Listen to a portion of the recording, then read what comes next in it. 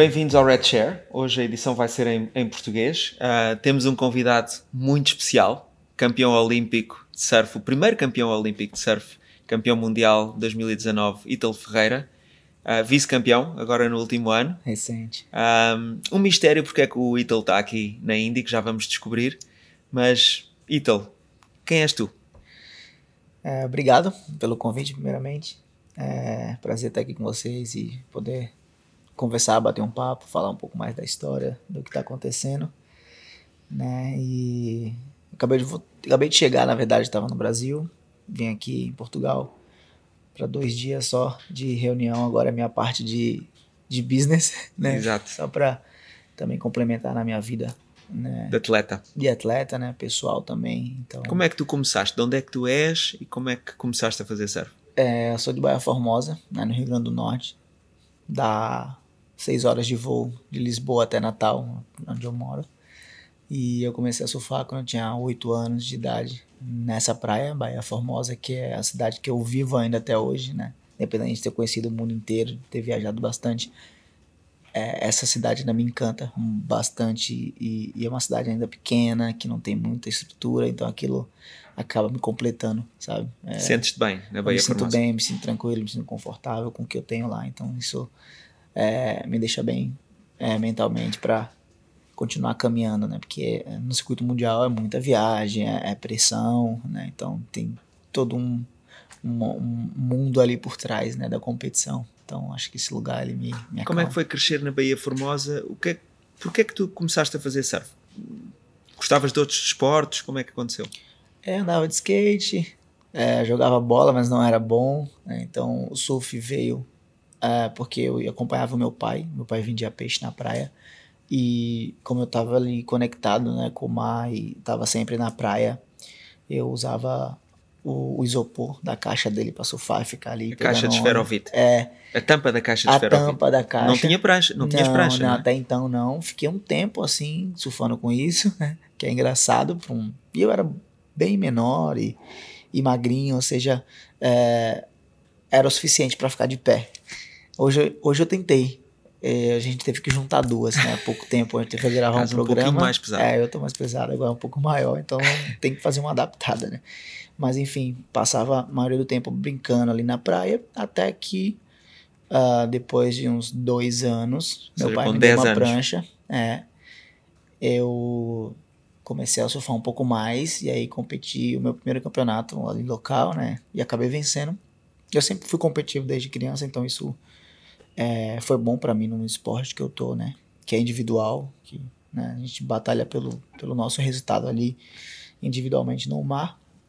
Então me apaixonei pelo surf e achei uma maneira também de ajudar minha família através das premiações, através dos campeonatos, né? E da maneira que eu tava vivendo ali, e eles me apoiaram bastante. E como é que surgiu? Tu alguma vez pensaste, quando eras pequenino, que vinhas a ser campeão mundial de surf? Quando é que isso aconteceu? Era muito louco porque eu comecei competindo, né, os campeonatos regionais, depois os campeonatos nacionais, e fui me destacando durante esse período e comecei a competir os campeonatos Pro Júnior, visando os campeonatos WQS, que é a qualificação para o circuito mundial, onde você consegue a vaga para o circuito mundial, né, que se chama WQS, Qualifying Series. Mas eu era muito novo na época e tipo... Que idade é que tinhas? Eu tinha 17. Só que aí eu fiquei um tempo ali no Pro Júnior, tentando me adaptar ao circuito, né, me adaptar às competições. E era difícil para mim, porque como eu morava no Nordeste, todas as competições eram em São Paulo, Rio de Janeiro, que dá 3 horas de avião. Ou seja, era um gasto, era algo que era fora do meu financeiro, né, da minha família ali na hora de ajudar. Capacidade. E eu tinha um patrocínio, só que era um pouco limitado até então, né? E depois que eu comecei a me destacar e vencer, aonde minha mente mudou, né? Que eu sempre tentei ser o melhor ali na competição e me destacar. E quando eu fui competir no WQS, é claro que eu olho minhas entrevistas, né, assisto algumas entrevistas quando era criança, e sempre tem a fala de que eu quero entrar no circuito mundial e quero ser um atleta diferente, né? Sendo campeão e etc. Então, porque até então, os brasileiros no passado, eles entravam no circuito mundial e já era incrível. Claro. Top 5 já era, Incrível. Nossa, que atleta. Até chegar até o Adriano começar a explodir, o Jadson, depois o Gabriel, que aí já foi campeão do mundo, né? Claro. Então isso abriu uma porta gigantesca e mudou a mente. E né? hoje em dia o circuito é dominado, na realidade, pelos brasileiros. Que em 2014, quando o Gabriel ganhou, eu entrei na sequência 2015, né? Que quando ele recebeu o troféu na Austrália, eu estava presente. E aquilo me despertou uma vontade. Eu falei, caramba, eu posso Portanto, foi o exemplo de outra pessoa também atleta, do teu país, tanto que te inspirou. o Gabriel quanto o Adriano, que já estavam no circuito, né? Que mostraram ali o potencial que o surf brasileiro poderia alcançar, né? Claro. E aí eu comecei a minha trajetória em 2015 no circuito mundial, né? Fazendo a minha primeira final aqui em Peniche, aqui em Portugal, que é um dos lugares que eu mais amo no mundo. Claro, tu vens muito a Portugal. Que importância teve a tua infância e o facto de teres tido muitas dificuldades? Tu dizes muitas vezes que, pronto, origens humildes. Isso foi muito importante para conseguir chegar onde chegaste? Sem dúvida, acho que esse foi o meu maior combustível, assim. Vim de onde eu vim, tipo, não ter nada e valorizar muito o que eu tenho hoje, valorizar aonde eu poderia chegar, né? O que eu poderia alcançar e quem eu poderia ajudar, né? Que estava do meu lado, que eram os meus pais, os meus amigos, né? Toda aquela galera que estava ali acreditando independente do que acontecesse, né? Até porque quando eu voltei das Olimpíadas, né, mais pra frente, avançando alguns anos, né? Meu pai ficou chateado comigo porque eu não me fiz uma festa, mas sim, eu queria estar com as pessoas que estavam desde o início comigo, né? Então uma escolha simples, mas que para mim tinha um sentido gigantesco, né? Enfim, e eu sempre prezo, né, pela essa amizade, pelas pessoas que realmente estão ali para somar e que cresceram comigo, né? E que tem uma história, né? É claro que a gente sabe que outras pessoas chegam nas nossas vidas, né? E aí a gente tem que saber quem realmente quer te impulsionar e quem realmente quer, né, aproveitar da situação, claro, aproveitar do distinguir momento. entre as pessoas que estão à tua volta. Exatamente. E quais foram os valores, o que é que tu sentiste que foi importante, além do teu background, essa força que veio de ter que conquistar para ajudar a família e para ajudar a comunidade? Que outras características é que achas que foram importantes ou que são importantes na tua personalidade, que não são muito diferentes de qualquer outra pessoa que queira começar um negócio, que queira fazer acontecer? O que é tão especial? Todos eles querem ser atletas medalhados, não é? Sim. Não, em vez de ser atletas, são empresários, entrepreneurs, criam seus próprios negócios, Sim. fazem as suas coisas na vida. Quais são as características que te levaram a conquistar tanto? A minha fé, a minha perseverança e a garra, sem dúvida, porque em qualquer área, né, você tem que se entregar 100%. Não dá para você, exemplo, eu quero ser um empresário bem sucedido e entregar 80%. Não tem como. Se você entregar o seu 100%, a empresa vai te contratar, todos vão estar felizes e você cada vez vai melhorando e vai avançando conforme a sua disposição e a sua vontade de querer vencer, né, na vida. Então, tipo, eu sempre treinei muito, eu sempre me dediquei muito, eu sempre tentei fazer as coisas certas, né, o melhor possível para que eu tivesse pronto para as oportunidades, né, porque na minha vida nada foi fácil. Todos os anos que eu venci algo muito importante na minha vida foi muito difícil. A trajetória, o processo até chegar ao lugar, exemplo, antes das competições. Eu treino muito para realmente estar ali 100% na competição e quando a oportunidade está na minha frente, eu falo, pronto, agarrar agora, a oportunidade quando ela acontece, não é? Mas eu tenho que estar 100%, eu tenho que entregar o meu máximo para ter um alto rendimento, para ter uma boa performance, para estar entregue naquilo, né? Que é o que eu imagino que é possível. Portanto, é uma mistura de preparação com estar rodeado com as pessoas certas para ter o espaço mental para ganhar, para vencer. Sem dúvida. Mas as coisas não correm sempre bem, não é? E todos os atletas e todos os empresários e todas as pessoas têm momentos bons e maus. Como é que tu geres uma lesão? Como é que tu geres quando as coisas não correm bem? Este ano foste quase campeão mundial e ficaste em segundo, é uma decepção, seguramente vais ser campeão mundial muitas vezes ainda. Sim. Como é que tu geres quando as coisas não correm bem? Eu vejo que todo mundo tem seu momento para tudo. Tanto uma empresa, quando ela é bem sucedida num ano e a outra não, e isso inverte. É para tudo na vida tem o seu momento, para cada um, né? O sol vai brilhar, né, para cada um em algum momento. Então eu acho que esse ano, como eu acabei ficando em vice, eu sabia que eu tinha a oportunidade. Eu fiz de tudo. O máximo do máximo que eu poderia fazer num dia, desde as 7 da manhã até as 4 da tarde. Foi super duro, eu assisti. Então, foi super duro. Mas não era o meu momento. Eu realmente brilhei todo o dia inteiro. É verdade. Só que não foi o meu momento ali. Mas também sei que eu entreguei meu máximo. Próximo ano eu vou estar no jogo de novo. E eu vou ter minha outra chance novamente. Ou seja, se Deus continuar me dando saúde, força e eu continuar fazendo realmente isso, que é o que eu amo, eu sei que lá na frente o resultado vai acontecer. Então eu não tento imaginar muito o que pode acontecer, mas sim viver ali o momento e saber imaginar que a minha hora vai chegar, independente. Com trabalho e dedicação. Com trabalho e dedicação, porque não é à toa. Você não se esforça à toa, você tem um propósito, você tem um objetivo, você tem um sonho. Você vai alcançar. Também você tem que ter paciência. Você tem que acreditar que o seu momento vai chegar. Né? Então, é basicamente isso. É assim que funciona a minha mente. Né? São 32 atletas no circuito mundial. É difícil, né? Para se manter entre o top 5, que é onde eu quero estar. Você tem que abrir mão de muita coisa. Tem que estar entregue ali para tudo, né? Em todos os momentos. É um sacrifício, mas no final vale a pena. Quando acontece uma vitória, quando você tá ali e a oportunidade realmente foi para você, né? Como foi em 2019. O Felipe e o Gabriel estavam a quase 30 mil pontos na minha frente. Eu era o sexto. Se eu deixasse me abalar, era impossível chegar lá. E chegou. Mas eu acreditei. Né? Deus fez o cenário perfeito para que no final, na última bateria, nas últimas ondas, eu decidisse o meu título. Né? Então, tava ali a oportunidade. Para quem que era a oportunidade? Para mim. Esse ano, tava a oportunidade ali. Tentei meu máximo, fiz de tudo. Mas não foi para mim. Só que no próximo ano eu vou estar lá de novo. Claro. Buscando a minha oportunidade, buscando o meu espaço.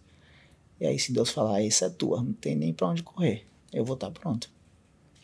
Tu, além de atleta e além de seres uma celebridade no mundo do surf mundial, patrocinado por grandes marcas como a Red Bull e outras, também dás muito valor à tua comunidade. Portanto, não és só tu carregas também e queres dar de volta à tua comunidade. Conta-nos o último projeto que tu fizeste do teu instituto. Agora eu tô falando que eu tenho 73 filhos.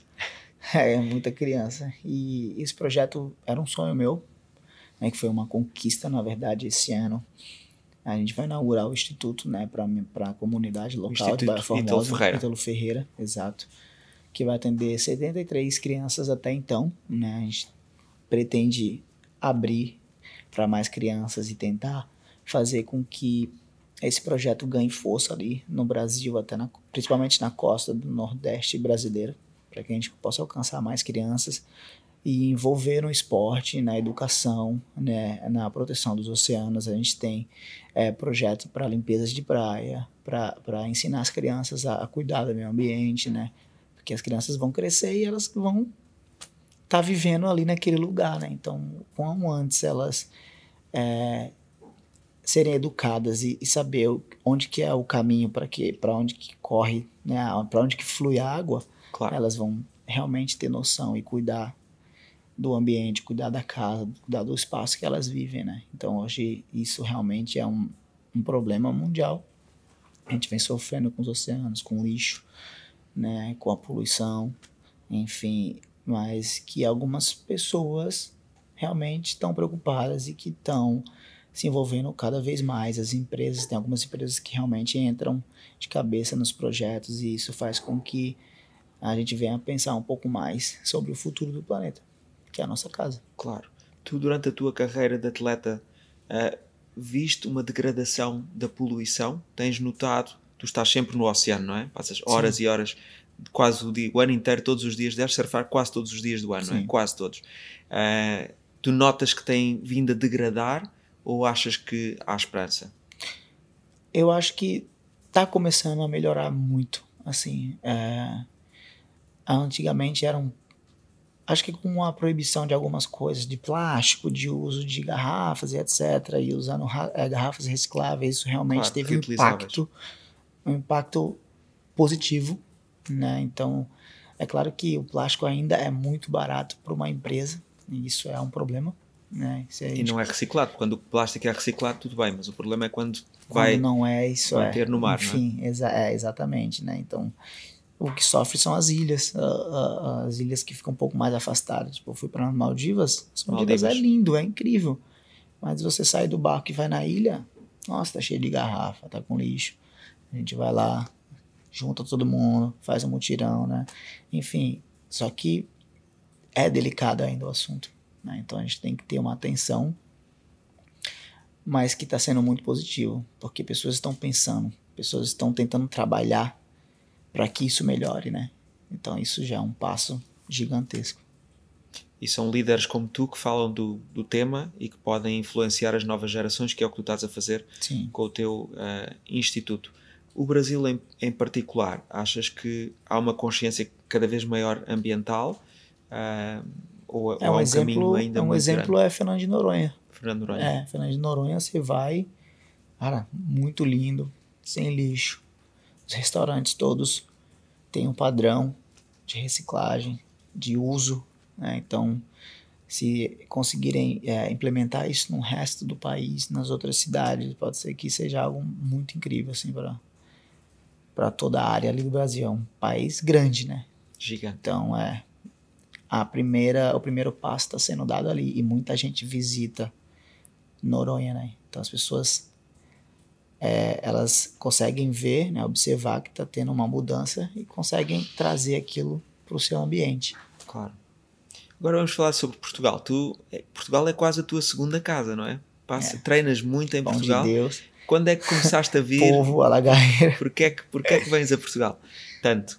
Então, pelas ondas, principalmente, pela comida, pelos amigos que eu tenho aqui também, né? E pelo fato de falar português em todos os lugares. A língua aqui é igual a nossa. Claro. E as ondas, sem dúvida, Onde é que tu costumas treinar em Portugal? Eu gosto de surfar muito em Peniche e na Ericeira. Claro. Às vezes na costa, dependendo do vento, né? Às vezes a costa tem umas ondas boas para dar os aéreos, né? Mas Ericeira e Peniche, para mim, são os... Peniche eu acho que é bem mais legal. Incrível, né? Eu gosto da Ericeira. Ultimamente eu tenho dedicado um pouco mais de tempo lá, né? Na Crazy Left, que é uma esquerda ali do lado. Uhum. E eu gosto desse tipo de onda um pouco mais rápida, com vento, né? Então, na maioria das vezes, quando tem vento, a galera sai da água e eu entro na água, que é o meu melhor momento. Então a gente pega uns tubos pela manhã, quando não tem vento. Depois aéreos. E aí depois aéreo. Então você consegue treinar todo tipo de manobra durante partes do dia. Você pode pegar tubo de manhã, que tá sem vento, vai estar liso. Ali antes do almoço, depois do almoço, já dá para dar uns aéreos, porque já vai ter um vento, né? Então, tipo, dá para você pegar tubo ali pela Ericeira, depois vai dar uns aéreos até em Peniche mesmo, dependendo do tamanho das ondas, né? Então acho que a opção de onda e a opção de costas que a gente tem, que vocês têm aqui em Portugal, é muito bom, é muito positivo para quem quer realmente melhorar o seu surf, né? No meu caso. Claro. E eu acho que qualquer pessoa que veja um vídeo teu de aéreos nem percebe como é que tu fazes aquilo, não é? Ou seja, qual é a sensação? Como é que tu consegues fazer aquelas manobras tão complicadas? Que assim, se você um dia for na minha casa, você vai entender o quão é difícil surfar aquele tipo de onda, e quando a gente pega uma onda um pouco melhor, se torna fácil, entre aspas, né? Porque a onda é um pouco mais forte, e aí você não precisa de certa forma, o facto de teres ondas piores na tua casa, ou em frente à tua casa, ajuda, porque depois quando chegas a ondas melhores, Estás muito melhor preparado. Exatamente, é o que tem na minha cabeça, assim. Então, tipo, eu cresci surfando ondas pequenas, né? Claro que tive que viajar para poder pegar ondas maiores. Venho para cá, para Portugal, para pegar ondas maiores, ondas tubulares. Me arrisco em Nazaré algumas das vezes para saber aonde é o meu limite, até onde eu posso ir, né? Então aqui você tem de onda pequena, média, grande e gigantesca, né? Então tem todas as opções numa costa inteira que você consegue fazer tudo muito rápido. Sim, num dia dá para fazer isso tudo. Em 30, 40, 35, 40 minutos você consegue sair de um lugar e ir para o outro e pegar altas ondas, né? Então eu lembro a temporada do ano passado, eu vim para cá, fiquei um mês e 2 semanas e a gente surfava em Peniche, saía de Peniche para Ericeira. Se a Ericeira não tivesse legal, a gente ia na costa. Se o mar baixasse muito, a gente ia para Nazaré, que Nazaré, quando o mar tá pequeno, dá altas ondas. Claro. Então, tipo, a opção é muito grande. Claro. E é por isso que eu gosto muito daqui também. Incrível. E acho que é um dos únicos lugares que eu moraria no mundo. Claro. Justamente por causa desse cardápio de opção de onda que tem. Claro. E como é que tu vês o futuro da tua carreira? Obviamente tu agora ainda vais ser campeão mundial várias vezes, vamos estar aqui a torcer por ti. E depois a carreira seguinte, ou seja, tu já vais tendo obviamente investimentos, és um empresário, estás a investir em vários projetos. Como é que tu vês o Ítalo a seguir depois de ser campeão mundial muitas vezes? É difícil você pensar um pouco para frente, né? E tentar imaginar algo. Como eu te falei, eu aproveito muitas oportunidades, né? Então, tipo, agora há pouco tempo eu fui para Bali e abri um restaurante em Bali. Então, tipo, eu não imaginava, mas eu vi uma oportunidade e vi que era algo positivo. Falei, nossa, que legal. Eu vou entrar nesse projeto, né? Então, tenho realmente alguns outros sonhos que eu quero que se realize um pouco mais para frente, mas agora, nesse momento, tem que ganhar campeonato, tem que pensar nesse sonho que é um pouco mais próximo da minha realidade, né? E continuar surfando ainda. Por alguns anos, mas claro que paralelo tenho meus outros projetos e o mais legal também é estar dentro do projeto do Instituto com as crianças. Acho que esse foi uma das maiores conquistas, assim, né? Entregar um pouco mais para a comunidade, né? E estender a mão pro próximo. E eu tive uma experiência há pouco tempo com uma idosa. Ela tinha quase 70 anos. Daí ela veio assim, aí bateu aqui no meu ombro, eu olhei, eu falei, oi, tudo bom? Ela, eu só queria falar pra você que eu comecei a surfar, porque eu comecei a te acompanhar, e isso me deu uma vontade de começar a surfar. Eu falei, assim, me desculpa a pergunta, a senhora tem quantos anos? Acho que ela tinha 68, quase 70. Eu fiquei impressionado, porque o esporte hoje em dia muda a vida das pessoas, né? Claro, então, poxa, tanto dos novos como dos mais velhos, não é? Exato, e em qualquer lugar, tanto no mar quanto numa piscina de onda, porque é a mesma sensação, você está em cima de uma prancha, você está surfando, você está fazendo algo novo, algo que te traz felicidade, algo que te deixa bem fisicamente, que isso já passa para tua mente, e aí você acaba ficando melhor, enfim, as coisas vão se encaixando, né? E eu vejo isso como algo positivo. Ítalo, foi um prazer ter-te aqui na Índico. Eu que agradeço. Muito obrigado. Obrigado pela presença em Portugal, em Lisboa. Valeu. Vemo-nos dentro d'água. Obrigado. Até à próxima.